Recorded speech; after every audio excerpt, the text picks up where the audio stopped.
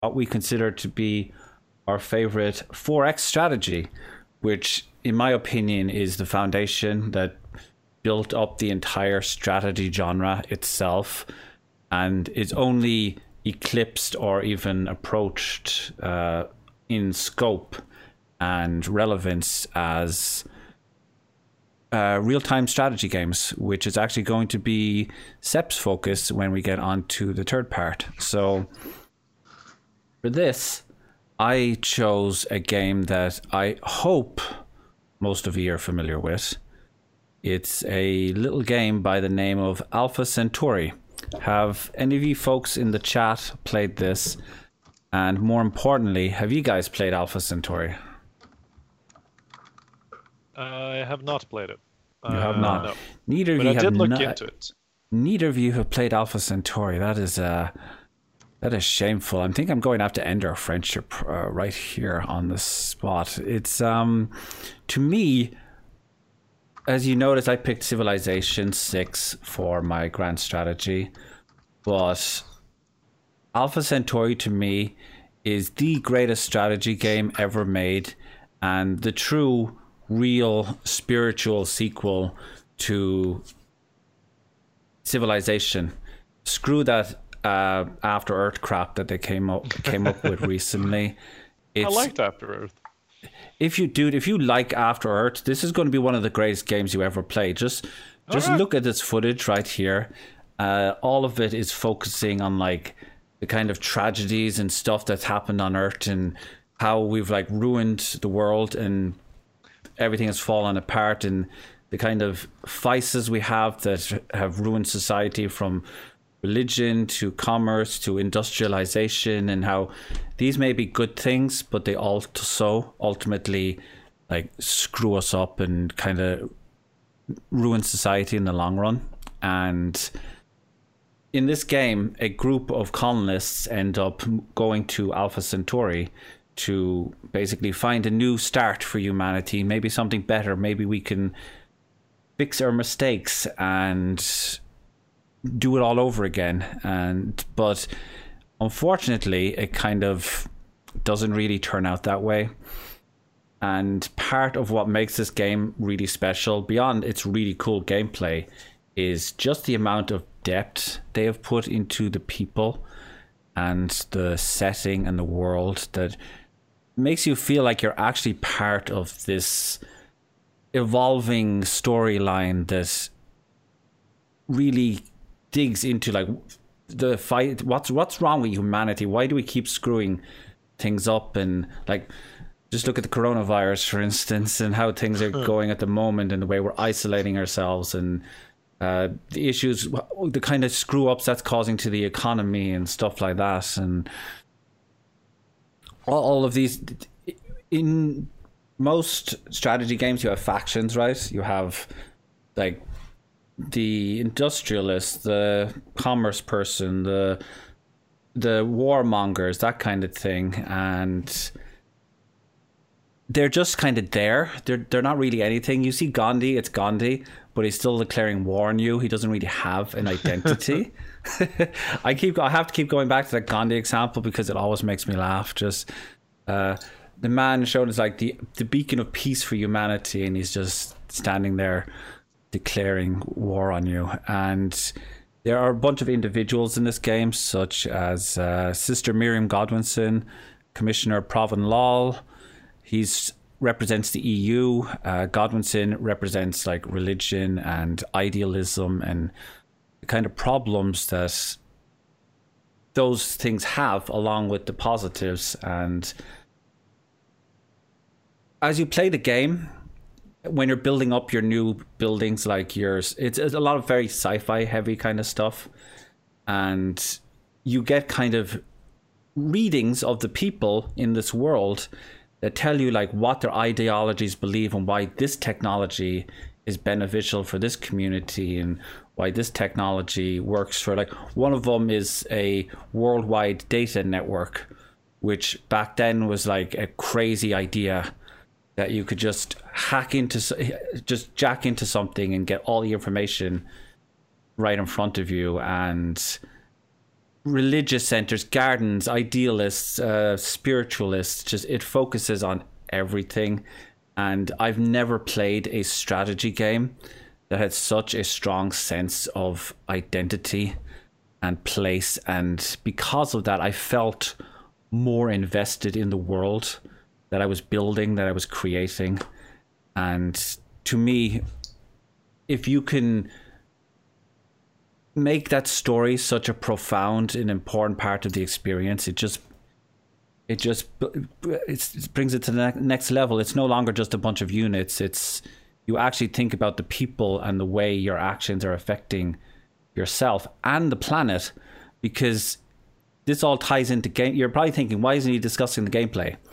And the thing is, I am discussing the gameplay because all these ideas fundamentally are focused in the game itself, because you have the planet attacking you if you terraform too much, and like it will actually fight back against you. So that's like shows the example of why the environmentalists might have a point.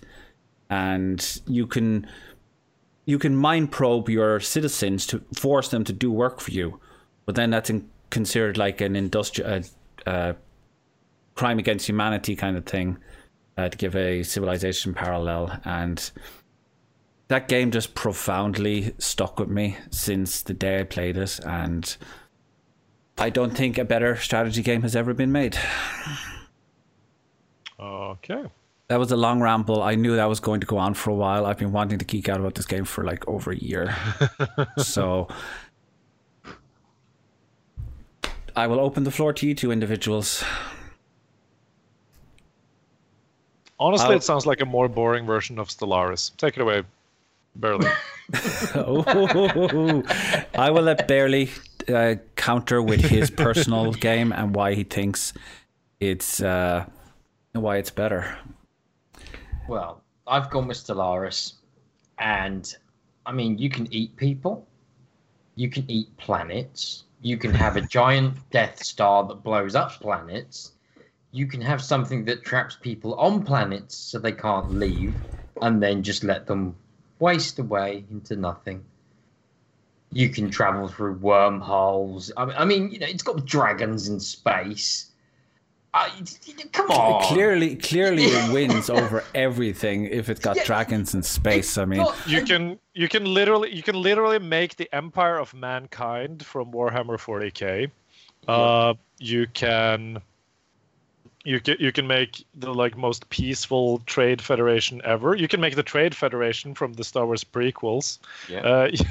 I mean, you can literally create whatever kind of society you would like to be as a spacefaring society, while also playing some predefined civilizations, as for example, two different versions of humanity if humanity left Earth and went to space.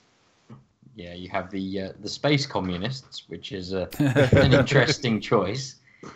But I think beyond that, the sheer scale of the whole thing is amazing. The battles, at first, the ship battles don't seem that impressive until you start getting absolutely huge ships that can fire hundreds of missiles. Yeah, and you just obliterate things. The planets look so freaking amazing in it. And I love the little story writing as well that you get in it. It's not just a simple, I'm going to go along clicking things. If you take the time to read the little stories that come up, you find little bits of comedy hidden away. And it will depend on who you pick as well. It's not always the same message. You don't always get the same response. So if I was to pick Hive Mind and I run into another species, and I am the consuming swarm, you literally, the only thing you can say to anyone is pray. That's it. They say to you, oh, hi, do you want a cup of tea? Pray. That's it. You are going to die. There is no other option. And you get others where, you know, you'll be assimilated. You get it where you get little events that come up and it gives you a little sarcastic thing that your person would say instead of the sensible option. and it's just got so much personality to it that it's. But does it make you think? Does it make you like think about humanity as a whole or society and like the thing? You just said yourself you can make a big giant Death Star and just destroy stuff and I mean but does it make you question the moral quandary of making that Death Star and how it might affect your citizens? And I mean it might with a normal person but not me. Darth Vader confirmed. Yeah. No, but see, it depends on your society. If you have like peaceful coexists culture for your society, then using a planet breaker is that's the last option. If you're full-on make space great again and purge the Xenos, filthy Xenos, and pray to the God Emperor type of civilization, then your civilization would probably be pretty disappointed with you if you didn't crack the planet of your sworn enemies. I'm going to be honest, I probably understood like half the words in that sentence. It was a lot of Warhammer. It was a lot of random references. I thought you were still referencing Stellaris, but no, apparently you just moved on to Warhammer. No, but see, that's the thing. You can play Warhammer in Stellaris. That is a good argument. You cannot play Warhammer in Alpha Centauri, but because you basically you decide what sort of playthrough you want. You want a deep philosophical playthrough? Go with a like spiritual, democratic, peaceful trading republic thing. And then you'll have a bunch of these moral quandaries because your population is actually allowed to have an opinion. But if you just want to lean back and just enjoy your time and have your entire population be as war-minded and bloodthirsty as you're feeling in the moment, go with a military dictatorship that hates every single other spacefaring race ever. So it's you basically decide what kind of game you want to play before you even boot up your first campaign in Stellaris. I have to say, Seb, you're doing a lot of shilling for the competition. How about we move away from science fiction and try something a little more magically inclined? Let's get our magic staffs and wizard hats out. And yes, indeed. Tell us what your game was and why it's far superior to the two that we mentioned. Yes, I picked Heroes of Might and Magic. I couldn't decide on which one because Heroes of Might and Magic 3 is fantastic and amazing. But my personal favorite is the much hated Heroes of Might and Magic 4. Ooh, that's controversial. Yeah, so I couldn't really pick, but both of them have the same things going on for them at its core because it's this completely new and separate fantasy universe where the different societies and cultures and everything like that it's just such a joyful experience. It harkens back to when you were a kid and you opened the first time you read the Narnia books or Lord of the Rings or anything like that. It's just wholesome fantasy fun, and it allows you to just dream away and have giants and minotaurs and hydras and barbarians and knights and forces of chaos and forces of heaven, and and even death itself graces the battlefield every once in a while, and you have necromancy, and it's just amazing. It's just a good old-fashioned childlike fun experience. I will admit that I was kind of like upset at you for picking this game because I really, really like this series. Yeah. I am a big fan of Heroes of Might and Magic 3 specifically because that is the only valid answer to what Heroes of Might and Magic game do you enjoy. It's 3 and like nothing else because all the other games just completely suck. But they don't have the satisfying spell books that Heroes 4 has. And I don't even know exactly how to... The Necromancer and the Chaos Wizards in Heroes 4. Oh, it's so enjoyable. I can't even entirely put my finger on what it is about the formula of the Might and Magic games that I enjoy so much, but Like the graphics are very simplistic. They're very abstract. Yeah. They really tell you what you need to know visually, but they're still super, super addictive. Like, even if you know you're not doing well, just getting into those battles and figuring out which unit works against which other unit, it's just it's beautiful. Like I said, it's just back to the basics, enjoyable, wholesome, childlike fantasy fun. It's as simple as it comes, and that makes it amazing. To me, though, that's actually a mark against it. It's too simple. It's if you enjoy the Civilization formula, Alpha Centauri very much plays similar to that style of game, but it actually did expand the scope by, for instance, having the planet actually like severely negatively react to you damaging it. You could, like, if you terraform too much, the planet will start sending its own units out to fight you and stuff like that. And the story again feeds into that. And there's nothing out there like Alpha Centauri. And even if you don't decide that it's a superior game that it clearly is, I would still recommend you go out and give it a try. And I can't believe I actually managed to say that with a straight face. It doesn't have dragons, though. It doesn't have dragons, unfortunately, but it does have mind worms. So if you like a bit of Dune, then it might be right up your alley. Yeah, well, barely basically picked my choice for this. Oh yeah, but Might and Magic is a very good third option, unfortunately. So what you're saying is that you're basically... second option, my friend. It's a good second option. Do you have any counter argument against this, Barely? Against Might and Magic and why Stellaris is a better game? Yeah, well, this is easy. I mean, it's so much bigger.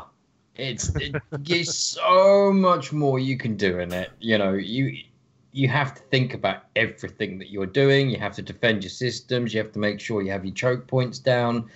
You know, you get big, impressive fights. You can name aliens and whatever you want, and also put Uranus into the game as many times as you can think of. You were waiting an hour and 40 minutes to make that joke, weren't you? Yes! Yes, I've been waiting. So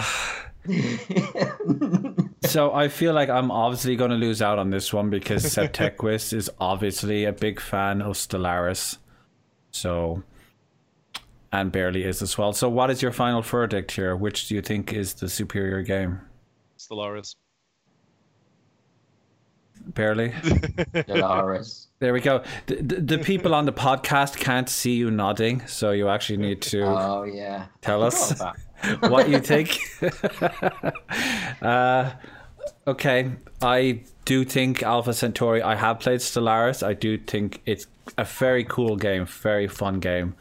But there's just an element of, like, if you want, story is not something we often consider in a strategy game, and this really makes story central to this game. So I would definitely urge you guys to check it out.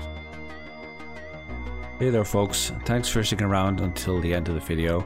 If you enjoyed what you watched here today, please do consider checking out our guests. You can find information on them on the top right of the page. We record these shows regularly over on Twitch, covering media events and reviews of new content that comes out, that kind of thing. So if that interests you at all, please do consider dropping a follow over on the Twitch. We can also be found on social media, the usual places: Twitter, Instagram, iTunes, Spotify, all those kind of places. So check them out if you'd like to keep up to date with what we're doing with the channel. And of course, please do drop a subscription and check us out in the future. Take care of yourselves. Stay beautiful.